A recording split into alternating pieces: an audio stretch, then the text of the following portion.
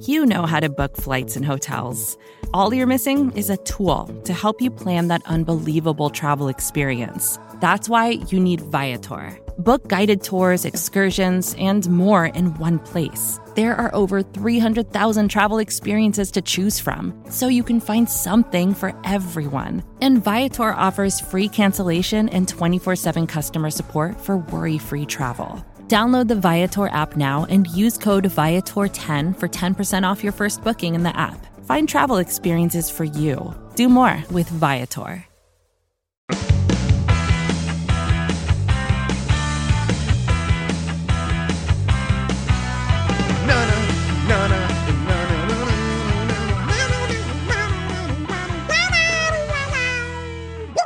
Whaddup World? Welcome on all to another episode of The Ocho, presented to you in partnership, as always, with SB Nation's bloggingtheboys.com. My name is RJ Ochoa. You know me, of course, from BTB and from right here as your humble host on The Ocho. It is Tuesday, October 27th, 2020. We hope all is well wherever you are. We hope you're happy, safe, healthy, and that watching a team score 3 points while the other team scored a little bit over 20 did not bring up too many harsh memories from what happened on Sunday out in Washington. We are joined once again by a very special guest for this episode of The Ocho, the one, the only, the legend himself, Papa Ocho. What is up, my dude? Not much, just here. We just finished watching Monday Night Football, waited to record until afterwards, and I tweeted this out. It was sarcasm, but I got a lot of serious responses. The Chicago Bears offense versus the Dallas Cowboys defense. Would you watch is my real question. I think I would have to be incentivized to watch that. The Chicago offense looked pathetic. And, it'd be a good match, but, I'm not sure I'd watch that. I can't remember a time where the Cowboys were this universal joke. And like I said, we waited till Monday night to record this after Monday Night Football, and so it's been over 24 hours of dealing with the Cowboys' latest embarrassing loss. I already recorded with Tony Casillas. We made that note on the 750, which you'll hear later on today. We recorded on Monday, which was actually Tony's birthday. So a happy birthday to Tony, happy belated birthday, depending on when you're listening to this. So you'll hear that later on today, like I said. But there is an air of just disgust with the Cowboys right now, I think, across the NFL. And it's not just Cowboys fans or Cowboys people or Cowboys Twitter. There is a general feeling of like people are embarrassed that the Cowboys are the Cowboys. You know, it's like I heard Kyle Brandt on Good Morning Football when Dak Prescott got hurt. He said that the quarterback of the Cowboys is like the prince of the NFL. And I never thought of it that way. And so in many senses, the Cowboys are like the kingdom of the NFL. And it's just kind of embarrassing for the league when the Cowboys are this bad. Yeah, it is. It's interesting because, I have a lot of, colleagues and friends and what have you. And, they always give us a good ribbing whenever the Cowboys seldom lose in previous years. But, this year it's just, just incredible how much, I'm taking flack from them.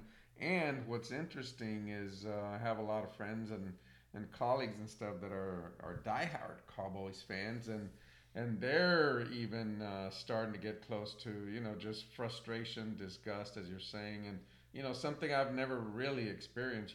We've always weathered the infrequent losses very well, but now, there is, at least what I'm seeing on my inner circle is just a lot of disgust, I think is a good word. I do get the sense that, and I'd be curious for you listening, again, I'm on Twitter and Instagram at RJOcho. You can email me, rj.ocho@sbnation.com if your response is a little bit more lengthy. But I do get the sense that a lot of Cowboys fans, because the way football works is don't talk to me on Sundays. This is my plan. This is when I'm going to grill. This is when I'm going to do this chore. You know what I mean? Like you structure everything. Oh, the Cowboys play on Thursday this week. You know what I mean? Like your whole weekend is built around the Cowboys game. And then I got to get my jersey. I've got to have, the right snacks. I've got to have the fridge stocked the right way. And it just, again, I get the sense that a lot of Cowboys fans are slowly withering. If you want to come over, I can just have the game on in the background. I don't really have to wear my jersey. You know what I mean? Like those things are being chipped away. And it's just, I just need to kind of know the score at this point. For some people, I'm not trying to speak for all. I do get the sense that people are kind of just beaten down right now. Yeah, I mean, that's true. And again, to that point, a lot of the conventional custom preparation or, usual preparation for the games, I think is taking a backseat to, maybe a game of golf. Maybe you don't golf because the Cowboys game's on. Maybe say, oh, well, I'm just going to go ahead and golf and, check in every now and then. But right, listen to it on the radio or something. Again, that has just always been, something people didn't do. They always put a higher priority on the game. And just this week and today, actually, I'm hearing a lot of disgust, a lot of, just frustration. So the big talking point all on Monday, and this will continue on Tuesday because it is the players' off day. Mike McCarthy was asked about this several times. This, again, was kind of a headliner on all the national shows. We talked about it. Tony and I got into it on the 750. The lack of defense for Andy Dalton. We were talking about this over dinner. Charles Robinson wrote about this for Yahoo, friend of the show. I thought, interestingly, cited the Mason Rudolph incident with Myles Garrett last year. Totally different situation, but did note that the Steelers players, Steelers offensive line, did go to his defense. I saw Reddit found an example from Nick Foles' first stint in Philadelphia of Jason Peters going after, incidentally, a cheap shot from a Washington player.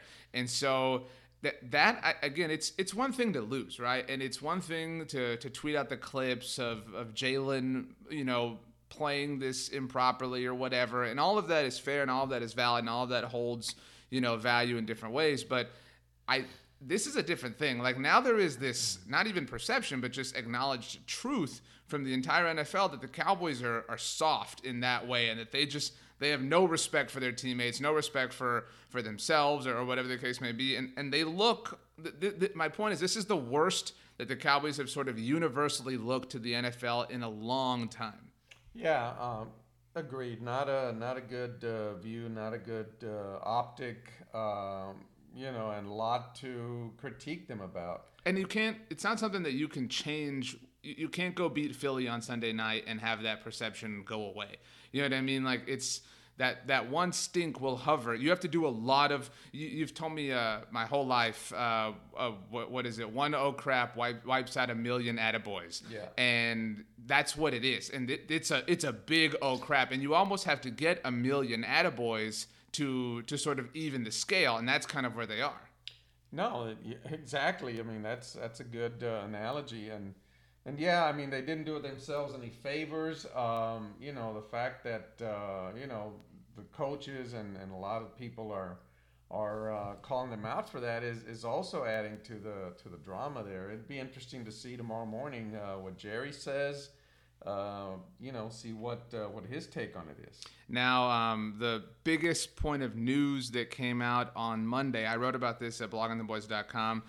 The first report that I saw was from ESPN's Todd Archer. Later on in the day, NFL Network's Ian Rappaport corroborated this, that the Cowboys have reportedly been shopping defensive end Everson Griffin. Everson, of course, joined the Cowboys in training camp. It was a big deal. A lot of people applauded the Cowboys for this move, myself included. It made sense on paper. It just hasn't taken hold. And if they were to be shopping him, I think it would be very interesting. I think it would be a white flag of sorts. Okay, we're already giving up on this guy that we brought in just a couple of months ago. Very similarly to Everson's former team, the Minnesota Vikings, traded for Yannick Ngakoue on the final day in August, and just last week traded him away to the Baltimore Ravens. I think you would need a Baltimore Ravens-ish type place, a contender that thinks they're either not necessarily one piece, but one point of depth away, or is readying themselves for their run through November and December to hopefully win their Super Bowl this year. I don't know who that team would be,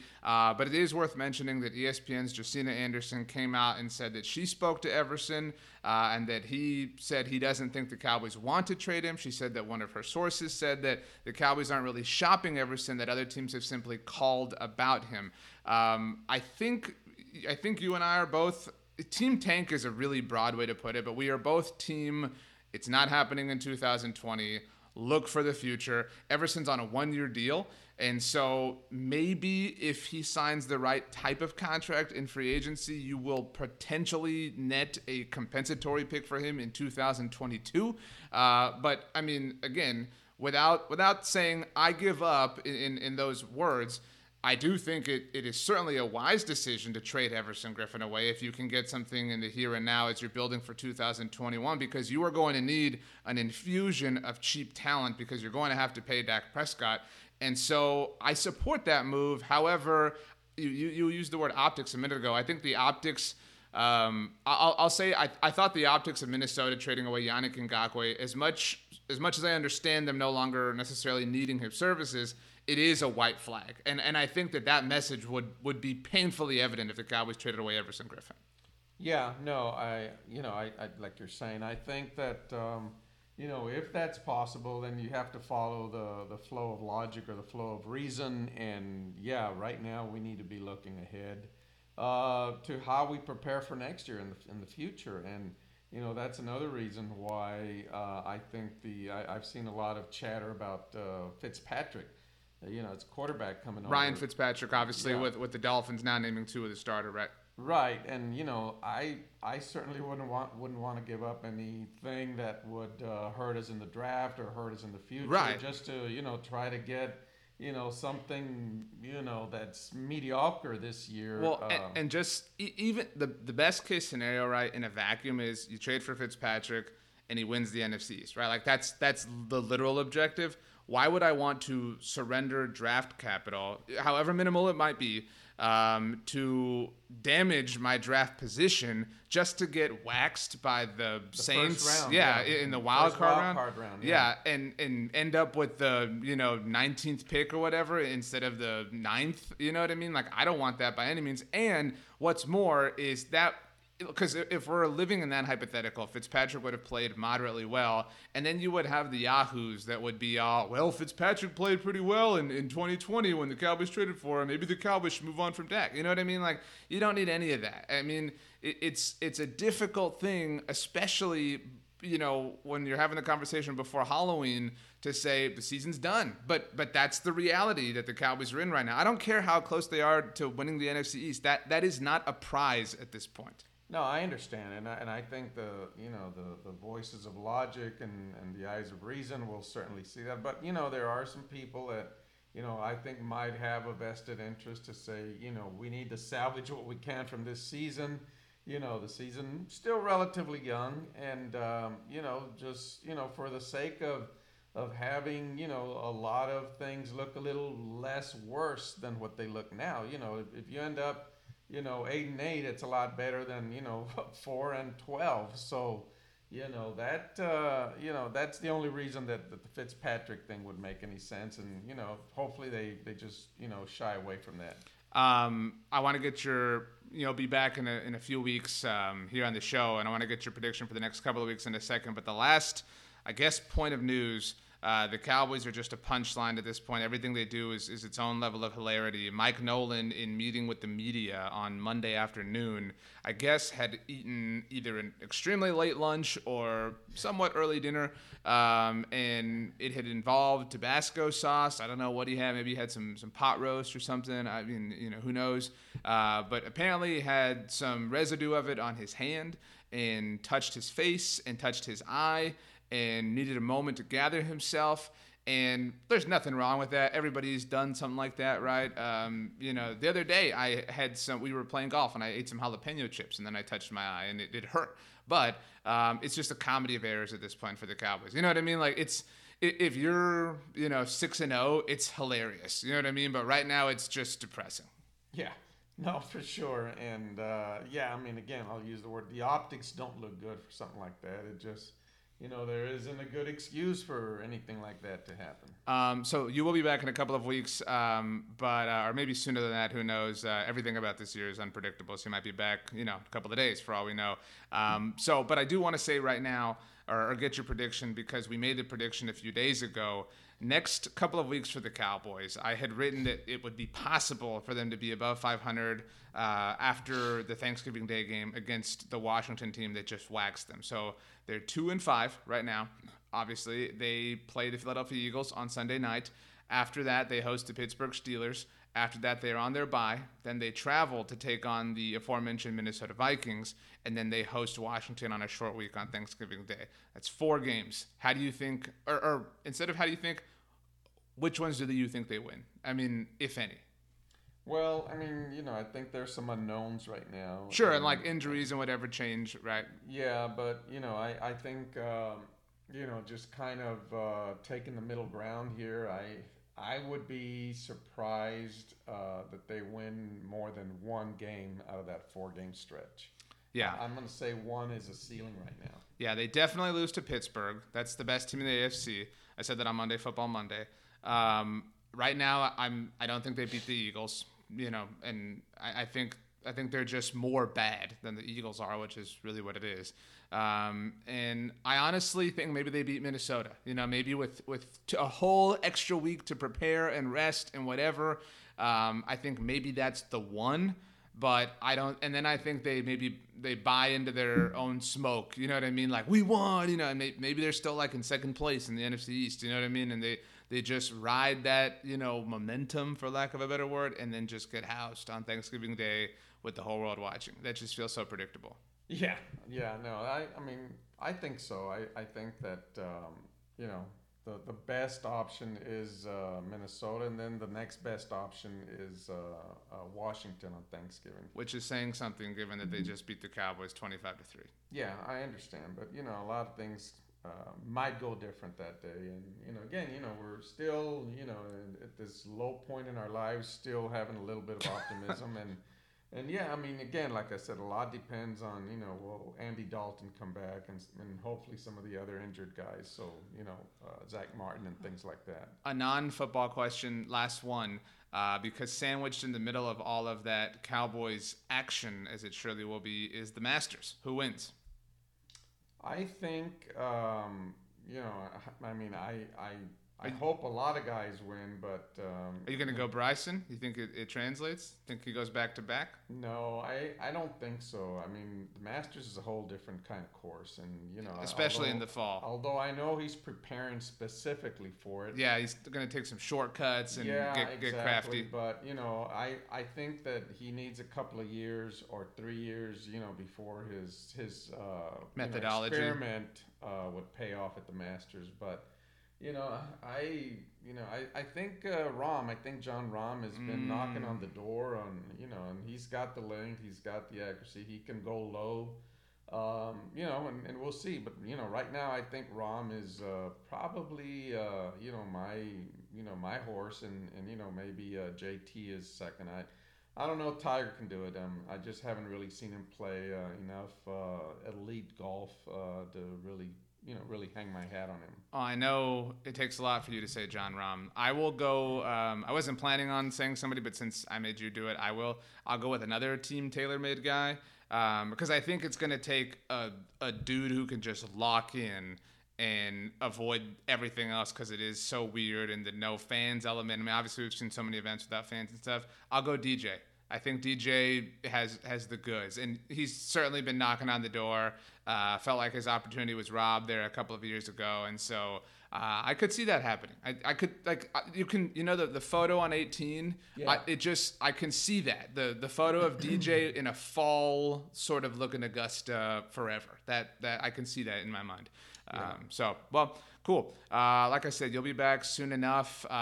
Later on today, you guys will have a new episode of the 750. It is a good one. Tony was fiery on his birthday, so look forward to that. We will, of course, be back tomorrow with another episode of The Ocho, a new episode of Talking the Star. The rest of our shows continue to roll on. Make sure you subscribe to the Blogging the Boys podcast feed. We are available on all major podcast platforms. Search for Blogging the Boys.